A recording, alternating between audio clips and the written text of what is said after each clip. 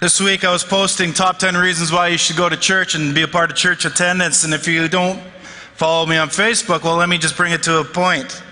If you go to church regularly, it's quite interesting. You're 22% less likely to be clinically depressed. I actually got the footnote on my Facebook. You can research it yourself. You're more likely to have orgasms at high levels of satisfaction. Welcome to Soul Sanctuary. That's what church is all about. All right. You're more likely to manage your life better. You're more likely to manage your time better. You're more likely to complete degrees. Congratulations to all those from university who hit a milestone. You're actually more likely by regular church attendance to increase your academic milestones, and you're also more likely to increase your mental well-being. This is all by going to church. And if this isn't enough, regular church attendees live significantly longer than the general population, usually 7 to 14 years longer. And even stranger, merely believing in the value of church attendance isn't enough. Go figure that. Only those who actually attend church events regularly experience many of those benefits. That's all done through social science research. Couldn't believe it, but that's just the way it is. So welcome this morning. I hope you have long life and other blessings that go along with it, especially if you're married. Now, I'm pretty sure that most people here have heard the expression, if you've got it, flaunt it. And typically this expression means that if you have a great body such as mine, you don't hide it so modestly, but you let everybody know just how you look. If you have money, you spend it, dollar bill, right? You let people know that you're loaded. If you have a brilliant mind, you expose it so that people can see the genius within. If you show yourself off to the world to see. If you got it, you flaunt it. And perhaps you can see the problem with this idea if for some bizarre reason in the Christian realm, you assume that this expression is valid. Now, I'm not sure if you know this, but it's actually common for Christians to brag about how much they give, how much they pray, how much they serve, and especially just how spiritual they are. And honestly, I think if you're a believer here this morning, all of us are actually guilty of this behavior at one point in time or another.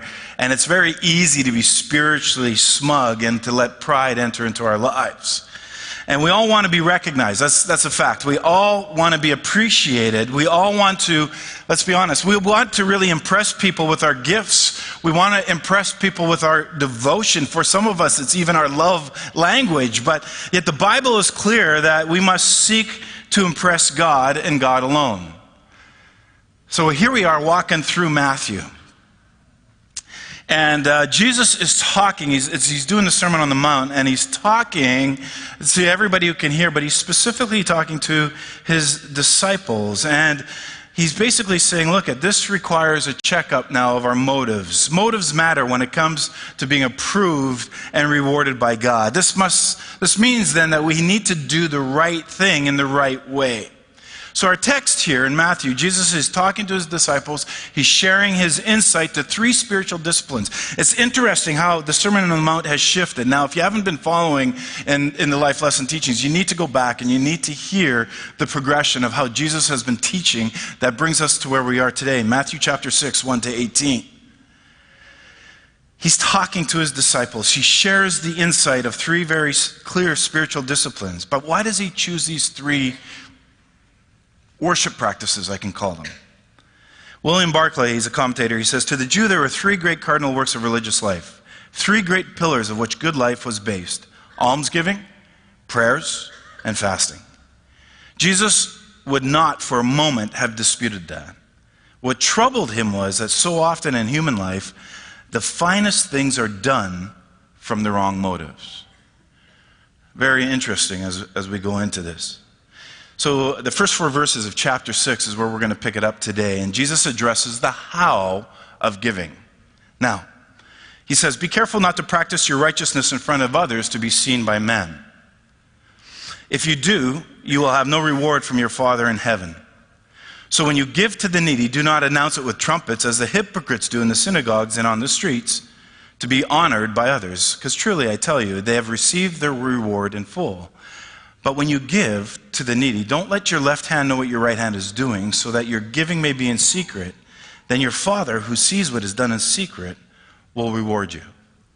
Notice how Jesus starts off this passage here in chapter 6. He starts it off with a warning. He says, beware, be careful. So when we see that word, even in our own lives, we know that there's danger ahead. Kind of like maybe there's a bridge out of order, a road that's washed out. If we refuse to obey that sign, it can be not only foolish, but incredibly dangerous for us. So Jesus is giving us a warning, beware. And he warns us to beware of seeking to impress people. How many of us just want to be liked? Right? How many of us have done things that we've regretted later on in life because we just wanted to be liked at that moment? And here he has a warning. And his primary concern is quite interesting, because Jesus' primary concern, as we read, is all about our motives. That God looks at our heart. He looks at our motive beforehand, before the action. If our motives are to hear from people, ooh, ah, over our righteousness, over our word, then we have our rewards. It's on earth. It's not in heaven. And so Jesus gets our focus. His words are kind of absolute. It says anybody who does a good deed so to be seen and appreciated by others will lose his reward, no matter how good or how beneficial the deed is. It's imperative that as believers, as followers of Jesus Christ, if you identify as that we do the right thing the right way. It's not about works. It's about the attitude of our hearts. Jesus says that when you give, and this is interesting because the word when is a key word throughout the passage. Jesus doesn't say if, right? He says when you give. And he assumes that his disciples will give, which is also including you and I. Now, I've done a whole series of messages on giving. I've talked about updates where we are. And so, yes, we suffered for the first 3 months, but we've been able to recoup and finish off in the black in the last 2. All right? So, I'm just throwing it out there. But he's saying, Jesus assumes when. But he's addressing the why. Why do we do what we do? So Jesus says that when we give, he doesn't want us to sound a trumpet, right? This is a figurative phrase, if you haven't picked it up already, from which we get our expression, toot your own horn. In other words, we don't give for the purpose of being honored by people. So when you walk in on Sunday and the joy baskets are right there, and those joy baskets, they hit you at the knees. There's a reason for that. You bump into them. But you don't cough loudly when you're writing your check. Right? You don't blow your horn. You don't slam dunk your offering into the baskets. You are not LeBron. All right? This is what he's saying. You don't give your name, you don't give so that your name is going to be inscribed on the building on the outside or on a brick for a list of all the other donors to see. Because if you do, basically what Jesus is saying is that is your reward. That word translated in full is a technical term for a commercial transaction. It means to receive a sum in full and give a receipt for it. So when you seek to impress people, you are not giving, but you're buying, is basically what Jesus is saying. You get what you paid for. A receipt, if you can go and you get receipts. I keep all my receipts. Here's one. You don't give with your right hand while, you wave with your left hand as you're writing your check. You don't do that. You just drop it. You make it happen. But a receipt shows that you've made a purchase at some fast food joint for some food, if you can call it that, right? You paid for it, you've received it in full, you've consumed it, end of story. There's usually something that follows the consumption, which is usually not very good, but it's there. This is equally true when you and I seek to impress people instead of God. I am paid in full with no hope of future reward. Our reward is not here. Our reward is in heaven. And Jesus offers the alternative. He says, but when you give to the poor, don't let your right hand know what your left hand is doing, or what your left hand know what your right hand is doing. And again, it's a hyperbolic phrase that means give in secret. That's all he's saying. Just give in secret. Just drop your check in the offering. Just send it in the mail. Just pay online. Text to give. Automatic withdrawal. All without drawing attention to yourself. Fold the check. Seal the envelope. Do what it needs to do. Just give in a spirit of simplicity and humility, because it's an act of worship. And giving is an act of worship, and Jesus is just reinforcing that. You know, sometimes we should try to give anonymously, even if it means that you're not going to receive a tax deduction. A lot of people, they give because they get a tax deduction. Try giving without the tax deduction every once in a while so that your giving will be in secret. And your Father, who sees what is done in secret, reward you. Again, there's nothing wrong with giving, with public giving. It is an act of worship, but there's plenty wrong with our motive as to why we give. And that's what Jesus is doing now. He's looking at our heart. He's asking us the question, what is our motive? Are we giving to impress people? Now, does this mean that you should never tell anybody what you give and who you give to? No. As a matter of fact, when we open the Bible, we see in Acts 2:45, it tells us of Christians selling their possessions and giving to the needy. You keep reading in Acts 4, Luke tells us that Barnabas sold a field. He brings the money and he sets it at the disciples' feet. You know, if Barnabas was looking for status and prestige, then his motive was wrong. Actually, that's what happened to Ananias and Sapphira, and strangely, they ended up dead for that one. But the scripture reveals that Barnabas' act of generosity was commonly known amongst the believers. It was publicly and permanently recorded in the book of Acts. Go to Numbers chapter 7. There's a list of the names of the donors in the tabernacle. 1 Chronicles 29 tells us exactly how much the leaders of Israel gave to build the temple. This is recorded in Scripture. Why? Well, it's there for our encouragement and motivation. So Jesus is not objecting to the fact that people may know what you give, but he objects to the fact of what are our motives, and are we doing it for ourselves and not for God? We need heroes in the church. We really do. We need to know that our friends and our leaders are giving. And this motivates us, and this challenges us to give even more sacrificially so that the word of Jesus can go right across the world. And when it comes to giving, we have to make sure that we do the right thing in the right way. The second practice Jesus addresses is prayer. Now again, we've done a lot of that even this morning, and his teaching on prayer is actually the centerpiece of the entire Sermon on the Mount from chapter 5 to chapter 8. And what Jesus does is he contrasts prayer, right? There's prideful prayer and there's humble prayer. And he says, when you pray, don't be like the hypocrites, for they have to love to stand and pray in the synagogues and on the street corners, so that they may be seen by men. But truly I say to you, they have their reward in full. But you, when you pray, go to your inner room, close your door, pray to your Father who's in secret. And your Father who sees what is done in secret will reward you. And when you're praying, don't use meaningless repetition as the Gentiles do, for they suppose that they'll be heard for their many words. So don't be like them, for your Father knows what you need before you ask him. How many of you ever remember the first time you were asked to pray? You know, I'd like you to pray out loud. I don't know if you remember, everybody else around you at that point in time probably seems to be these great prayer warriors. Then, they open their mouths and there's this fluid and poetic, and they quote scripture and they use the Hebrew names for God. And, somebody leans over and asks you, hey, can you pray out loud? And you go, me? Out loud? And maybe your first prayer was a caveman prayer. God, me no good pray. You're going off in that direction, right? And so maybe after that initial shock and embarrassment, you decided to watch other people carefully because you didn't want to be caught off guard, and you learn a few tricks from watching people in your life group or people at church or other spiritual people, and all of a sudden you knew that, if you were going to be called on to prayer, you knew now how to actually impress people with your prayers. Let me help you out. For instance, if you begin to shout and cast something out, that's the way to go with your prayers, right? You just make sure you yell the devil out of those people. You cast out that spirit. You use a lot of fire metaphors. You know what I'm saying? Consume us, O flaming smoke of fire from God. You get out there, you make it happen. But then you would alternate, because you have to go fire and water, right? Because that's part of our worship, even in our singing, right? So you have to incorporate the water stuff, Flood us with your dripping river of wetness, oh God. So, you get it out there, right? And then you would follow the general rule of shouting during the fire and whispering during the water metaphors, because that's what we do, right? As a matter of fact, I was at a conference about a year and a half ago. It was funny because they had a guy from South America preaching, and he was preaching on fire! fire! I kid you not, he was yelling like this the entire time. And the kid is going with me, yeah. But fire from heaven! But he was Spanish, so it sounded like fire from Kevin! And I kept saying, who's Kevin? Who's Kevin?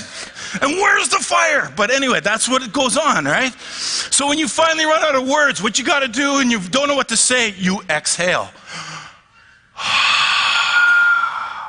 Because people think that's spiritual, right?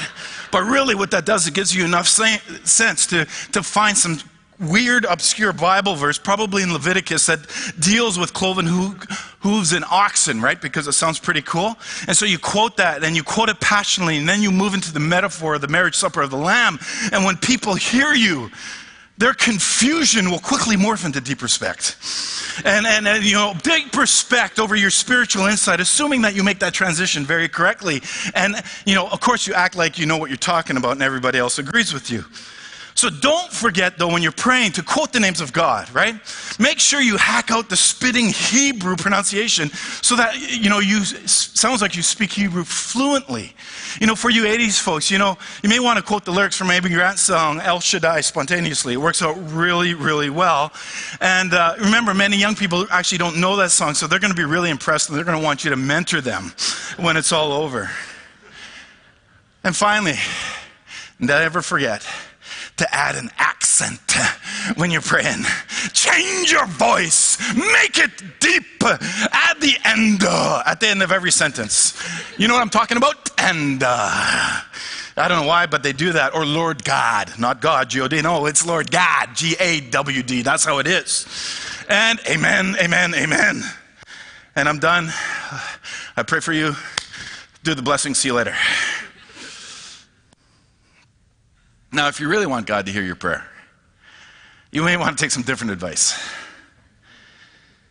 Because seriously, our prayers reveal actually a lot about our theology. And in this passage, Jesus' concern is praying to impress others. He's not opposed to long prayers or public prayers, except when we're looking for accolades from people. And Jesus' point is this: when you pray to impress people, you're paid in full. The belief was that the endless repetitions of specific requests endeared the petitioner to God. And hence, God would be obliged to answer your request. And the problem was not that the Jews loved to pray. The problem was that the Jews made praying certain prayers a very rigid requirement. There's a custom that all Jews would pray certain passages of Scripture in the morning before 9 a.m. and the same passage of Scripture in the evening before 9 a.m. As a matter of fact, Jewish customs, moreover, required that a devout Jew would pray 19 specific prayers 3 times a day, once in the morning, once in the afternoon, once in the evening. Now think about that. Understandably, because they prayed these prayers day after day after day, there's a tendency for many to pray these prayers quickly as possible without thinking what they were actually praying. And so their prayers then became vain repetitions. God's neat, blesses meat, yea, God, let's eat. It was just stuff that we just recite. And Jesus says, don't be like them, for your Father knows what you need before you ask Him. And so I find it interesting that Jesus said that we don't need to pray these lengthy or hyper-spiritual prayers. He already knows what we need. Think about that. Now, He doesn't forbid long prayers. As a matter of fact, He Himself is portrayed as praying at length in Luke chapter 6.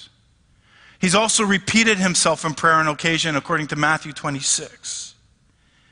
He further instructs His disciples that they should pray at all times and never give up. And so Jesus' point is not that we should avoid long prayers, but we should avoid this Pharisaic misconception that prayers are effective precisely because they are long. And I think the best comparative example of prayer in the Bible is the Pharisee and the tax collector in Luke 18. The Pharisee prays 33 words compared to the tax collector's 7. God heard the shorter prayer because it was offered to him with sincerity of heart rather than a longer prayer with one of pride. Again, it's not about what we do, it's the motive behind it. Then in chapter 6, verses 9 to 13, we delve into what is commonly known as the Lord's Prayer. I've done a whole series of this. I'm not going to spend a whole lot of time here, but there's some things I want to address. Some people actually call this the disciples' prayer. because it was designed for Jesus' disciples. And so Jesus is saying then to him, this is how you should then pray. Our Father in heaven, hallowed be your name. Your kingdom come. Next slide. Nope. Nope. There we are. This is how you should pray. Our Father in heaven, hallowed be your name. Your kingdom come. Your will be done on earth as it is in heaven. Give us today our daily bread. Forgive us our debts as we have forgiven our debtors. Lead us not into temptation, but deliver us from the evil one. For if you forgive other people when they sin against you, your heavenly Father will also forgive you. But if you do not forgive others their sins, your Father will not forgive your sins. Now, in these 5 verses, there are a total of 6 petitions. 3 petitions that promote God's glory, 3 petitions that are about our own concern and well-being. And so Jesus says, pray this way. He doesn't say pray this prayer, verbatim 18 times a day. He says pray this way. In other words, our prayers should resemble the categories of content that sort of Jesus has laid out before us. This prayer really, if we think about it, is simply just a skeleton, and we are meant to add meat to the frame that Jesus provides. So the word our, demonstrate that this prayer is for the gathered community. Remember, he's talking to people, not a person. And so he's saying, our Father. It's the gathered community. It's us as the collective. It's not just for private prayer. Only 15 times in the Old Testament, God is referred to as Father. And it's usually used in the context of Israel as the nation or the king towards Israel. Never is God called the father of an individual, of humans in general. So when Jesus says, pray our Father, the Old Testament would use Yahweh and Adonai. That would be the names of God that they would use. In the New Testament, he comes on the scene and he begins to emphasize the fatherhood of God. He begins to expand this intimacy that we can have as we approach God in prayer. And at this point, this intimacy that Jesus is talking about, when you can call God, the creator of the universe, our Father, it blows his listeners' minds. He calls him Father. You're to call him Father. Father in heaven. There's this open relationship now, a kinship. There's now what Jesus is doing is that there's this personal invitation to talk and to correspond, that you and I can actually talk to a holy God. He goes on, he says, your kingdom come. In the New Testament, God's kingdom is expressed as both a present reality and a future to come. And Jesus inaugurated the kingdom when he walked the face of this earth in his earthly ministry. But the fulfillment of the kingdom will not be consummated until his return again. But we still pray, God, your kingdom come. Come in our life now. Come in our life in the future. Come in our world now. Come in our world in the future. And so it's interesting. He goes on, he then says that your will be done on earth as it is in heaven. And this is a prayer for God's control. Do you see what he's saying? This is a prayer for God's control of earth and your life as he has in heaven. In heaven, the angels respond to God's commands perfectly and immediately. That's just the way it is. God actually expects the same type of obedience from you and from me. This means that you and I are to go into our day saying, look, Lord, I want to live this day for you. This day counts.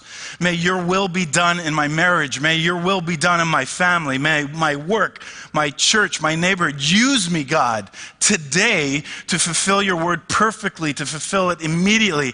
I don't want to make you look bad. I want to be your representative. That is really what our prayer is. But there's more here. When I read this, I find it very interesting. This stuff has been coming across my desk lately, and I find it interesting that this prayer is one of giving up control. I don't know if you see it. Jesus tells us to pray, God's will be done. Do you notice that it doesn't say, my will be done? Because there's a stream of Christianity that teaches that God is subject to the authority of man on earth. They teach that at creation, God granted dominion over to Adam over the earth. I don't, again, that it's there. I don't have a problem. By doing so, then God, what they teach, abdicated his authority and then willingly put himself under the will and word of his creation.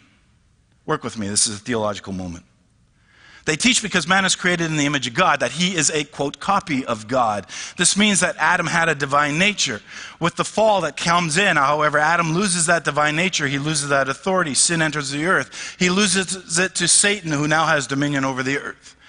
But after conversion, after we encounter Christ, they teach that man regains this divine nature, and with it, this creative power, if I could use that in quotes, will be loosed enough through faith and audible positive confession. Man is therefore described as a little God. Next slide.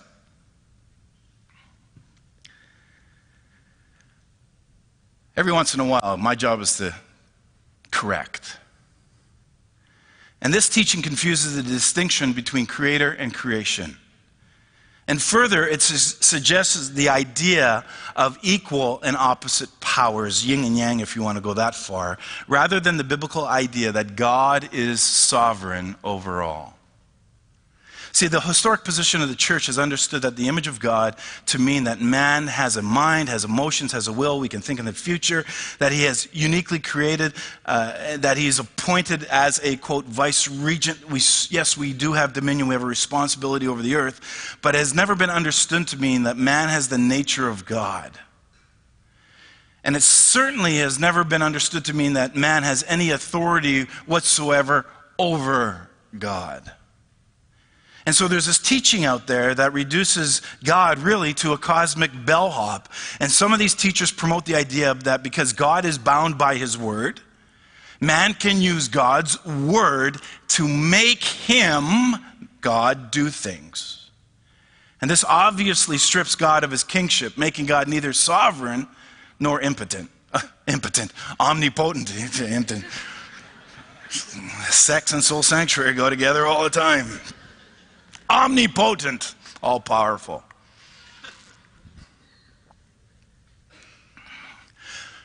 The stream of teaching also teaches that all bad things are directly brought about in a believer's life by Satan due to either sin in the person's life or a lack of faith.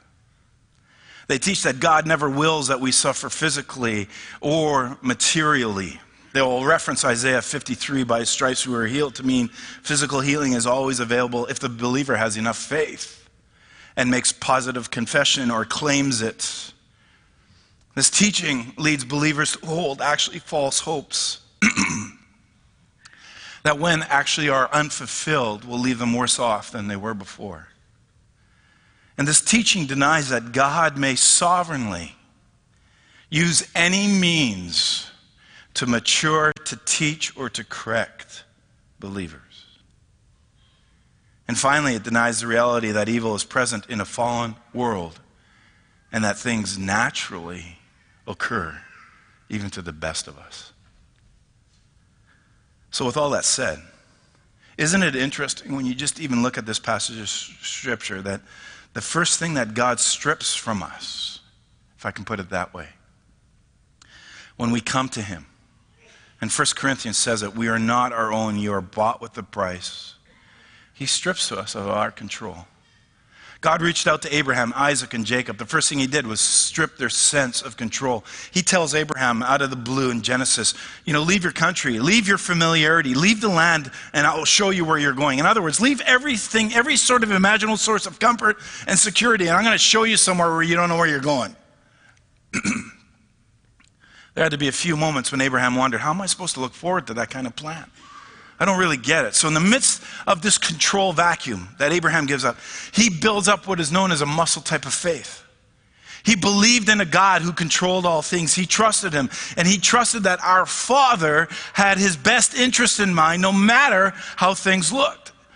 And so because of this wandering situation, Abraham, who is actually full of submission and faith, stopped trying to control and instead learned to get under the control of God, who he trusted loved him. And every time Abraham tried to take control back, you can read the stories, it messed him up.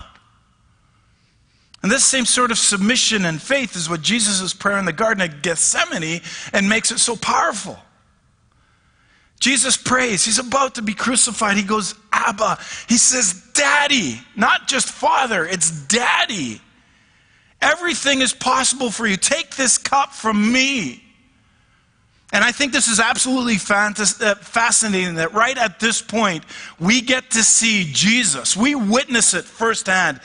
Unanswered prayer. He essentially asked his Father to let him avoid the cross, but that cup doesn't pass from him. His prayer then goes on. He says, yet not my will, but yours.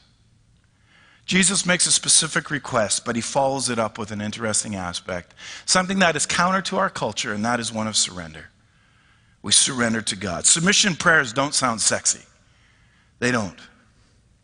And one of the reasons that God doesn't answer our prayers is that we don't end them, so to speak, with but not my will.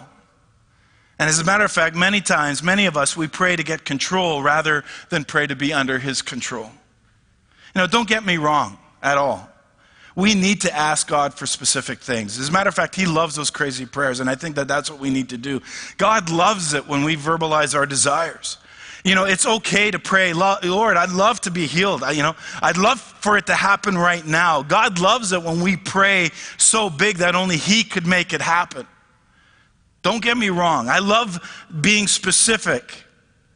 And sometimes when we are specific, those answers are so specific that we know that God makes them happen. But it's all about submission, and it's all about the attitude of our hearts. But some Christians take God's promises almost to a witchcraft level, if I could put it that way. To such people, they look at the scripture promises and they're used like incantations. And we try to use different prayers and different things to try to control God rather than a reassurance of God's character that God is in control. Paul warns us about these practices in the letter to Galatians. Read it on your own. Paul writes this letter. He's addressing the false teachers who are more focused basically on, all the right Bible verses, making all the right professions, focusing on more work than submitting to God's grace through faith. He goes on and he says, who has bewitched you? In other words, who's put a spell on you? And sometimes we get everything messed up, especially when we put ourselves ahead of God. So in the end, we don't pray to control our circumstances, because control isn't even something that we can achieve apart from God. When we pray in order to submit to the Father who controls the circumstances. We may not have a positive answer to our prayer, but that is not a lack of evidence of faith. That is not a evidence of sin in our lives. If we submit to God, we will always end up in a place of greater glory. And that's his will. And it's just a matter of submission. And then Jesus goes on, he continues on. He says, then pray, give us this day our daily bread. That word daily is interesting because it's only found in one other place. That's in Luke chapter 11, verse 3.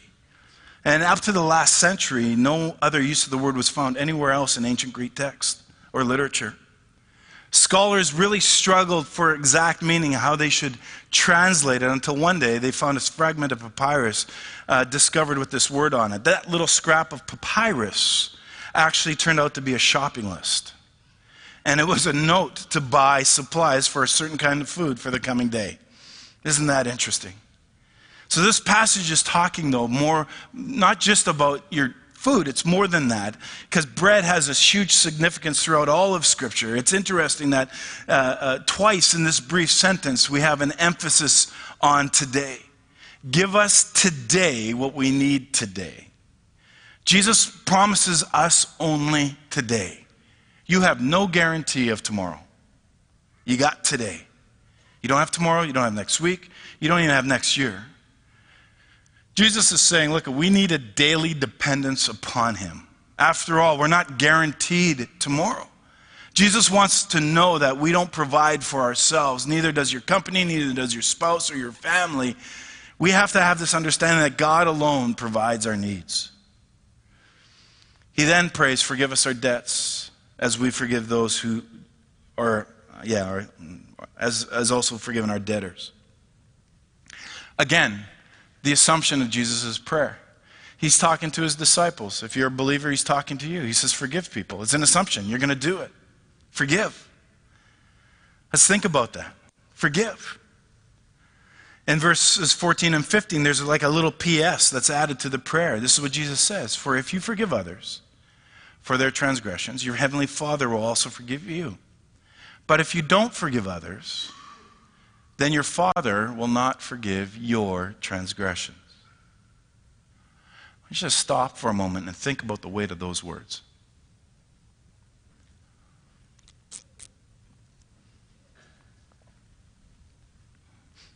See, the beauty is that Jesus promises forgiveness if we forgive other people. He explicitly states that if you do not forgive others, God will not forgive you. At this point in time, you can say amen or ouch, because I know that's resonating with all of us. Because what is he saying here? This is not a passage about salvation. Because Jesus' audience, the disciples, will say that they're saved. They're already followers of him. He is saying that when you refuse to forgive, God withholds a fellowship forgiveness. This means that you will lack intimacy with God. That he is not going to respond to your prayers. Isn't that interesting? We don't like this teaching. This is not the God that I picture in my mind. No, because he's addressing the hearts of our issues. And it sounds severe. But I think we need to remember that the underlying ethic in Jesus' teaching is what? It's love. Love for your heavenly Father and love for people. So God loves you so much that he will allow you to come face to face with our sins, and he will confront you with your refusal to forgive by withholding a relationship, a fellowship. And this is to bring about a repentance. This is so that we understand repentance and restoration and love between all the parties involved. This is critical for community. And while most people, especially Christians, agree to the concept of forgiveness in theory, few have mastered what one person called the art of forgiveness. I love what C.S. Lewis said, forgiveness is a beautiful word until you have something to forgive. Robert Jeffries, he wrote a book, said, when forgiveness doesn't make sense, it deals with the major myths of forgiveness. It says forgiveness, again, one of the myths is forgiveness can only be granted to those who remorsefully ask it. In other words, somebody has to grovel to you and beg for forgiveness. Forgiveness releases our offender of any consequences. No, there's consequences when we're sinned against. Forgiveness requires rebuilding a relationship with our offender. No, I think at times we need to have healthy boundaries. Forgiveness means forgetting our offender's actions. You got to be kidding me. Forgiveness should be withheld in some extreme situations. Not according to Jesus. So forgiveness is difficult and it's often illogical. And at times in our lives, if you haven't already, we get hurt deeply by other people, don't we? It may be a family member who mistreats us. It may be a business associate who cheats you. It may be a child who rebels against you. It could be a friend who betrays you. Maybe it's a mate who deserts you. Or maybe it's God who disappoints you. We can't control the hurts that come into our lives. We can, however, choose what to do with those hurts. We can let them make us bitter, or we can release them through forgiveness. And forgiveness doesn't always make sense, but it's the only way that God has given us to effectively resolve the pain of our past. And more importantly, it's the obligation of every Christian. So if you identify yourself as a believer and you're holding unforgiveness against somebody, I think you need to go over these words, and you and God need to have a conversation. How do you respond in light of Jesus' words here? Again, Jesus says, remember the debt that you have been forgiven. There are 5 Greek words in the New Testament for sin. Only one is used in the disciples' prayer that's translated debts. And the word has to do with a balance owed. So here you go. For some of you, this is why Jesus said, forgive us our debts. Because every time you sin, you go into debt to God. You've taken on an obligation, so to speak, that you cannot even possibly meet. It's like charging $100,000 on a credit card that only has a $1,000 limit, and you only have $1 in the bank. You with me? This is the idea that Jesus is saying, without the credit, but you got it. Because sooner or later, the collection agency is going to become looking for you. And so sin makes us overdrawn debtors to God.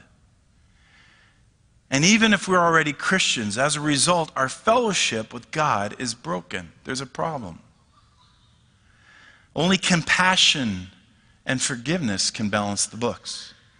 And the more that we're aware of our great evil, the more actually that we are able to forgive. You know, if you feel that you're not as sinful as the person sitting next to you, well, then you can't forgive. However, if you know God's forgiveness, if you've experienced God's forgiveness, you will be able to forgive. For a forgiven person is a forgiving person. So let me ask you this morning, are you having trouble forgiving? Whose name has popped into your head when we have began to talk? Because if you're having trouble forgiving, you need to rely on the Holy Spirit to enable you to forgive. That word forgive literally means to release, to let go of. And simply put, forgiveness is letting go of my right to hurt you for hurting me. Forgiveness gives up the right to hurt back. Except for in hockey. When payback's a monster. And they have their head down and I can meet them at the blue line. When you forgive someone and you're saying what that person did to me was wrong. That person hurt me deeply. That person deserves to pay for their offense. But today, I'm releasing them of the obligation they have towards me. I'm not forgiving them because they asked to be forgiven or that they deserve to be forgiven. I am forgiving them because of the tremendous forgiveness that God has offered me. Does biblical forgiveness work like a charm? Not in the sense that you may think. I don't know if you know this, but I've forgiven a few individuals in my lifetime. But I need to be honest. Fleshly thoughts rise towards those individuals. It rears their ugly head in my life. And when this occurs, whether it's hourly, daily, weekly, monthly, my goal is to release my negative emotions to God. Forgiveness doesn't mean you're going to forget. It means that you're going to let go of your desire to retaliate. I have a lot of desires to retaliate. I joined the club, somebody said, yeah. That's the hardest part for me. Is the desire not to retaliate, the desire not to justify, the desire not to explain, to make things right. It's just to shut up and forgive. And that's so hard. And instead, we got to go back to what Jesus has been saying in the Sermon on the Mount, to love your enemies. Forgive. Pray for those who persecute you. Forgive. And obviously, people, this can't be done on our own. It requires supernatural empowerment. So then, if you can recognize the personal benefit of forgiveness, you need the Holy Spirit just to come and help you on a daily process. It's possible to develop a root of bitterness that will destroy you and others. And many of us have seen people who are just bitter. And if you choose not to forgive, you are the only one who will suffer. And in the end, those who don't forgive, those who you're not forgiving are actually holding you hostage. They don't care. They're going on with their life, but you're consumed with it. Just think for a moment of a person or persons that you've chosen not to forgive. If I I'd challenge you to do this. When you go home, get a Ziploc bag and a potato. Write the name of the person that you're not forgiving, that you're having a hard time with. Put their name on the potato, drop it in the Ziploc bag. And then, this is what I'd like you to do. I'd like you to carry that bag with you everywhere you go. You go, well, that's nuts. No, that's reality. Because what's going to happen to Mr. Potato? Well, when you take it with you to work, to church, to the shower, the table, even in your bed, that bag is not only going to become quite liquidy, it's going to become quite heavy. And it's going to carry on over time. You're going to be lugging it around. You pay attention to it all the time, right? Because it's capturing your attention. You're carrying Mr. Potato with you everywhere you go. You're paying attention to it. You're remembering not to leave it in embarrassing places, right? Because it's your potato. You don't want other people to see your potato. You don't want them to give you hassle over your potato, but I challenge you, write your name of your person that you don't want to forgive on a potato and take it with you everywhere you go. Because over time what happens is Mr. Potato is becoming moldy, it's going to become smelly, right? It's going to begin to sprout eyes. And this is what happens when we refuse to forgive. We often think forgiveness is a gift to the other person, but clearly it's a gift to ourselves.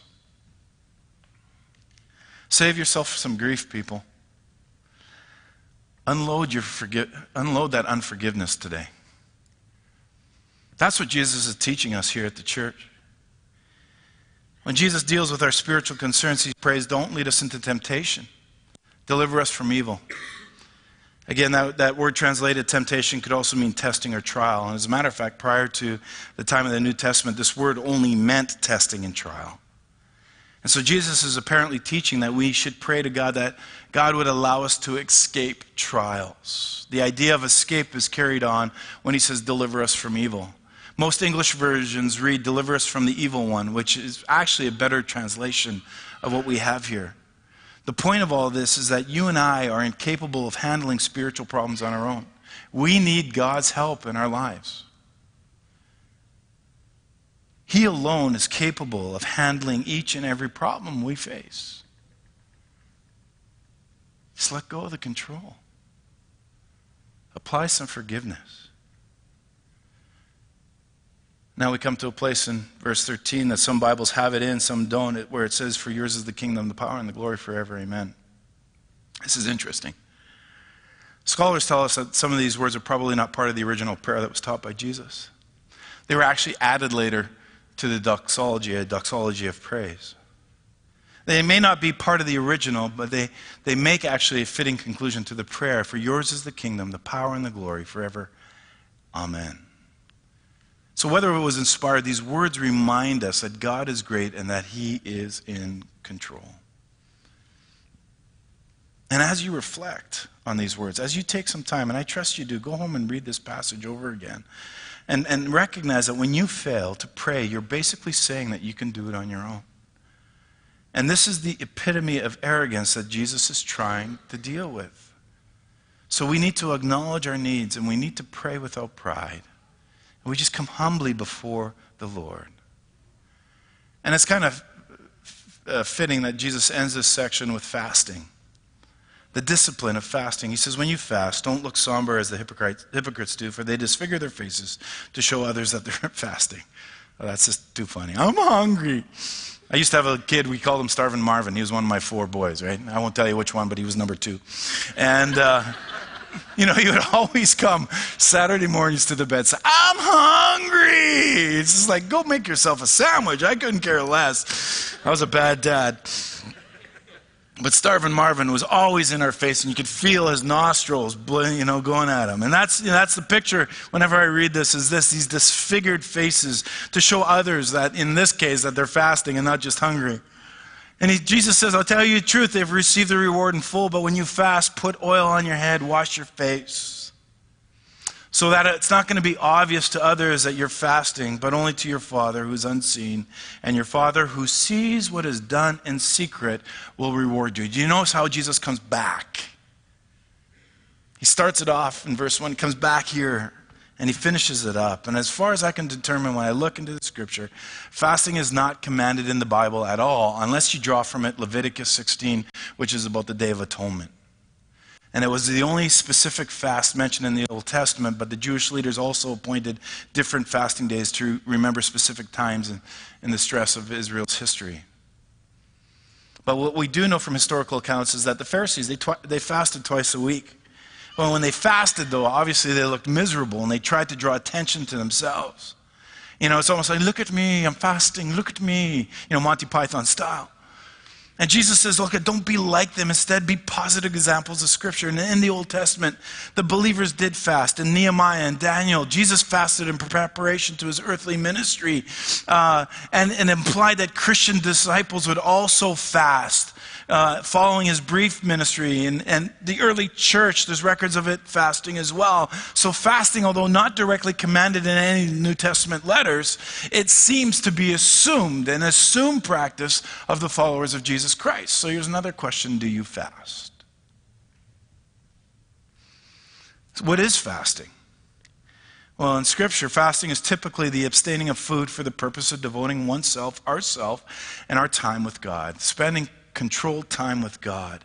We don't think of fasting as a way to get something from God. I don't fast to get something from God. We fast as a means of drawing closer to God. We do fasting Fridays here at the church. You can click on our social media, you can send us emails and requests, and we pray for you. We take time out. We take specific times. We don't eat for the most part, because some of us do and some of us don't, and it's whatever. I don't care what your doctor says, whatever.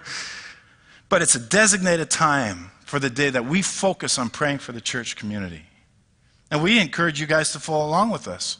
Well, how do I be a part of it? Well, just go on Facebook, Instagram, whatever, and if somebody's clicked like, pray for them. Well, I don't know what specifically to pray for. You don't need to, and neither do we. We just come before God and ask God to intercede whatever is in their life. We need to be a praying community. We need to be a praying church. And this is what Jesus is doing. Join with him. Be keenly aware of your dependence on God, especially when you're very hungry. It's designed to stir us towards God, but we got to be careful of our motives. We don't think like, well, is this going to help me lose weight and purify my system? That's not what it's about. Fasting is to purify our hearts, to spend time focusing on God, to learn to deny the physical in order to grow our spiritual. Fasting also, we see, is for repentance, for sorrow, and for different types of purification. It really just helps us become more sensitive and aware of who God is. And I'll just say this: if you're going to take on a fast of sorts, start small. Don't go, I'm going 40 days like Jesus. No, go to your doctor and make sure your doctor gives you the okay, Just try a meal. Most people can't even do a meal without complaining, for crying out loud. So the motive and the manner are crucial. The length and the frequency are optional. Those are neither here. Jesus cares about our motives. And that's why he says, give without fanfare, pray without pride, and fast without notice. Do the right thing in the right way. It's been said that the secret of religion is religion in secret. My worth to God in public is what I am in private. So again, who are you when nobody's looking? I think that becomes the ultimate question. That's a heavy teaching for this morning. It gives you a whole lot to talk about at lunch. Of course, unless you're fasting, then you'll just be talking to God, and he'll be convicting you. Maybe you're here and you're beginning to explore who Jesus is. And you're wondering what the religious expectations are. I think I just sort of outlined a little bit that this is what Jesus requires of us as followers of him. And I hope today, again, any given Sunday, I never know who walks in, but maybe you've begun to hear Jesus calling, not for religion, but for a response. And so I want to encourage all of us, whether you've been a seasoned Christian or you're not a Christian, you don't even identify with that, to explore that relationship. And I challenge all of us today to ask God to speak to us. Because in a room this size, it goes without question that there are people here who are harboring unforgiveness. And maybe it's against your spouse. Maybe it's against another family member, maybe against a work ministry partner, something. Maybe it's against your pastor. But you can't walk away from this teaching without going, I need God to speak to me on some issues here. Maybe you're sensing a tugging on your heart. Maybe you're feeling really uncomfortable. Maybe you're crying. I always chalk that up to that's the Holy Spirit. That has nothing to do with me. That's just God revealing himself, trying to get your attention. The question is, do we submit to his will or do we make it ours? We're all called to repent.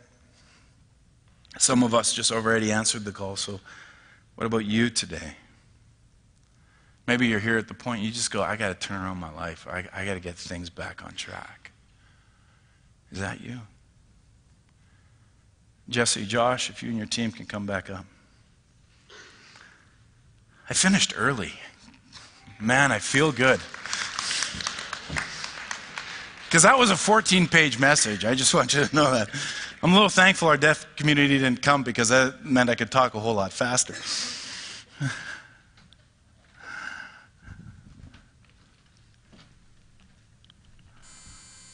I'm writing this message, and I can't help but think, going back to the issue of unforgiveness.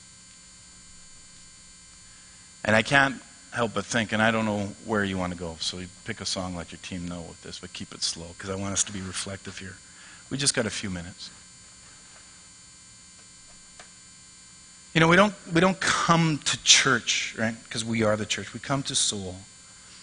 And I think one of the greatest things is that we can come into this place and you can walk away encouraged, you can walk away uplifted, you can walk away knowing that you sang praises to God, that you've met with people, that you've seen friends that you haven't seen all week. You can walk away being encouraged. I hope you have been encouraged today. My job actually is try to make people laugh at some point, because when the heavy stuff comes, you can at least remember the laughter and try to ignore the heavy stuff. But really, my job, the way I see it, the way that God has called me, is to call people to life transformation. I can't do it. It's only the work of the Holy Spirit. I'm just a vessel, and there's a mouthpiece that promotes who God is. And it's up to you to buy into that promotion. And I'm not making a sales pitch out of God here. I'm just saying what it is. And that many times when we walk through the doors, the different people who carry so heavy burdens, there's people in our community that just, they're battling physical stuff, cancer, other things. We are behind you and we are praying for you. There are those who are dealing with mental illness issues. We are behind you. We are praying for you. There are others of you, you walked in, you're dealing with family issues and other things. We are behind you. We are praying for you. But now it comes down to you and God. So are you at the place today to where you can just say, I need to surrender to God. I need to give him my stuff. You know, we do this hand exercise, this exercise where I invite you to look into your palms. You can do this with me if you don't want to. I don't really care. But you look in your palms. You put all this stuff in your palms that's going. Maybe there is unforgiveness in your life, and you squeeze your hands. Maybe there's physical issues, there's mental issues, there's spiritual issues, there's things going on where you need a touch of God. Maybe it's financial, and those things are just consuming you. And you squeeze it, and you feel the pressure, and God just says, hey, turn your hands over. And so when you turn your hands over, he says, now open your hands up and let it go and allow gravity to take its course. And what happens is that the pressure's off the hands, the pressures are off the fingers. Whatever we've been holding on to, figuratively, we have just let go and allowed to fall to the ground. But now our hands are exposed and wide open. And what does he do? He says, turn your hands back up towards me. And we do as an act of what? Surrender. And in this act of surrender, in this act of my palms are open, my heart is open, I am wide open to God. It's an act of surrender. God, I just need you to fill me. And maybe that's your prayer today. That God, you would just fill me. Heal me, Lord, of my wounds.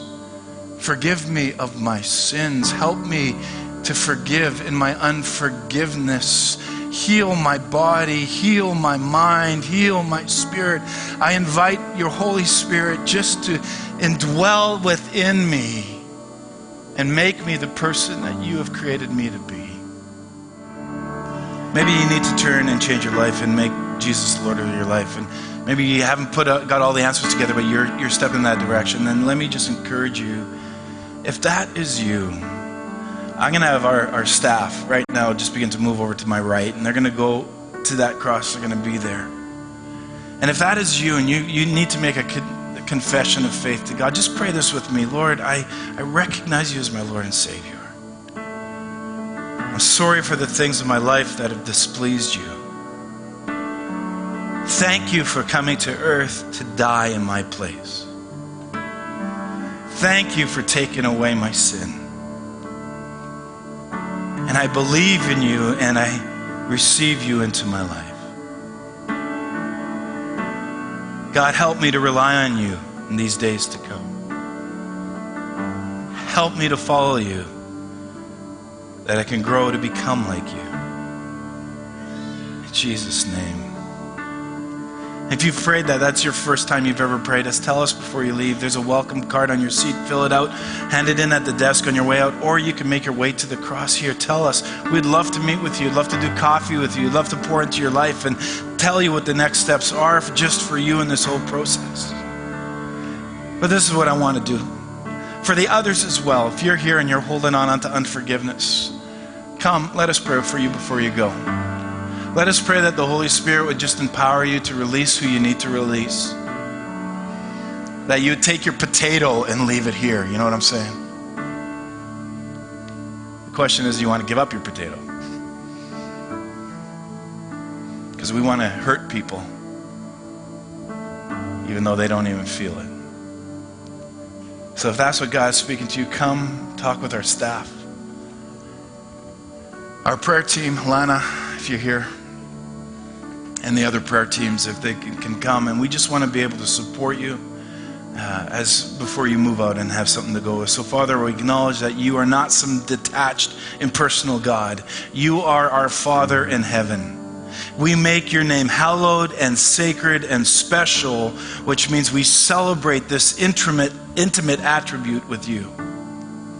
And God, so we ask for your heavenly plan to manifest in our lives, knowing that you provide daily bread for us.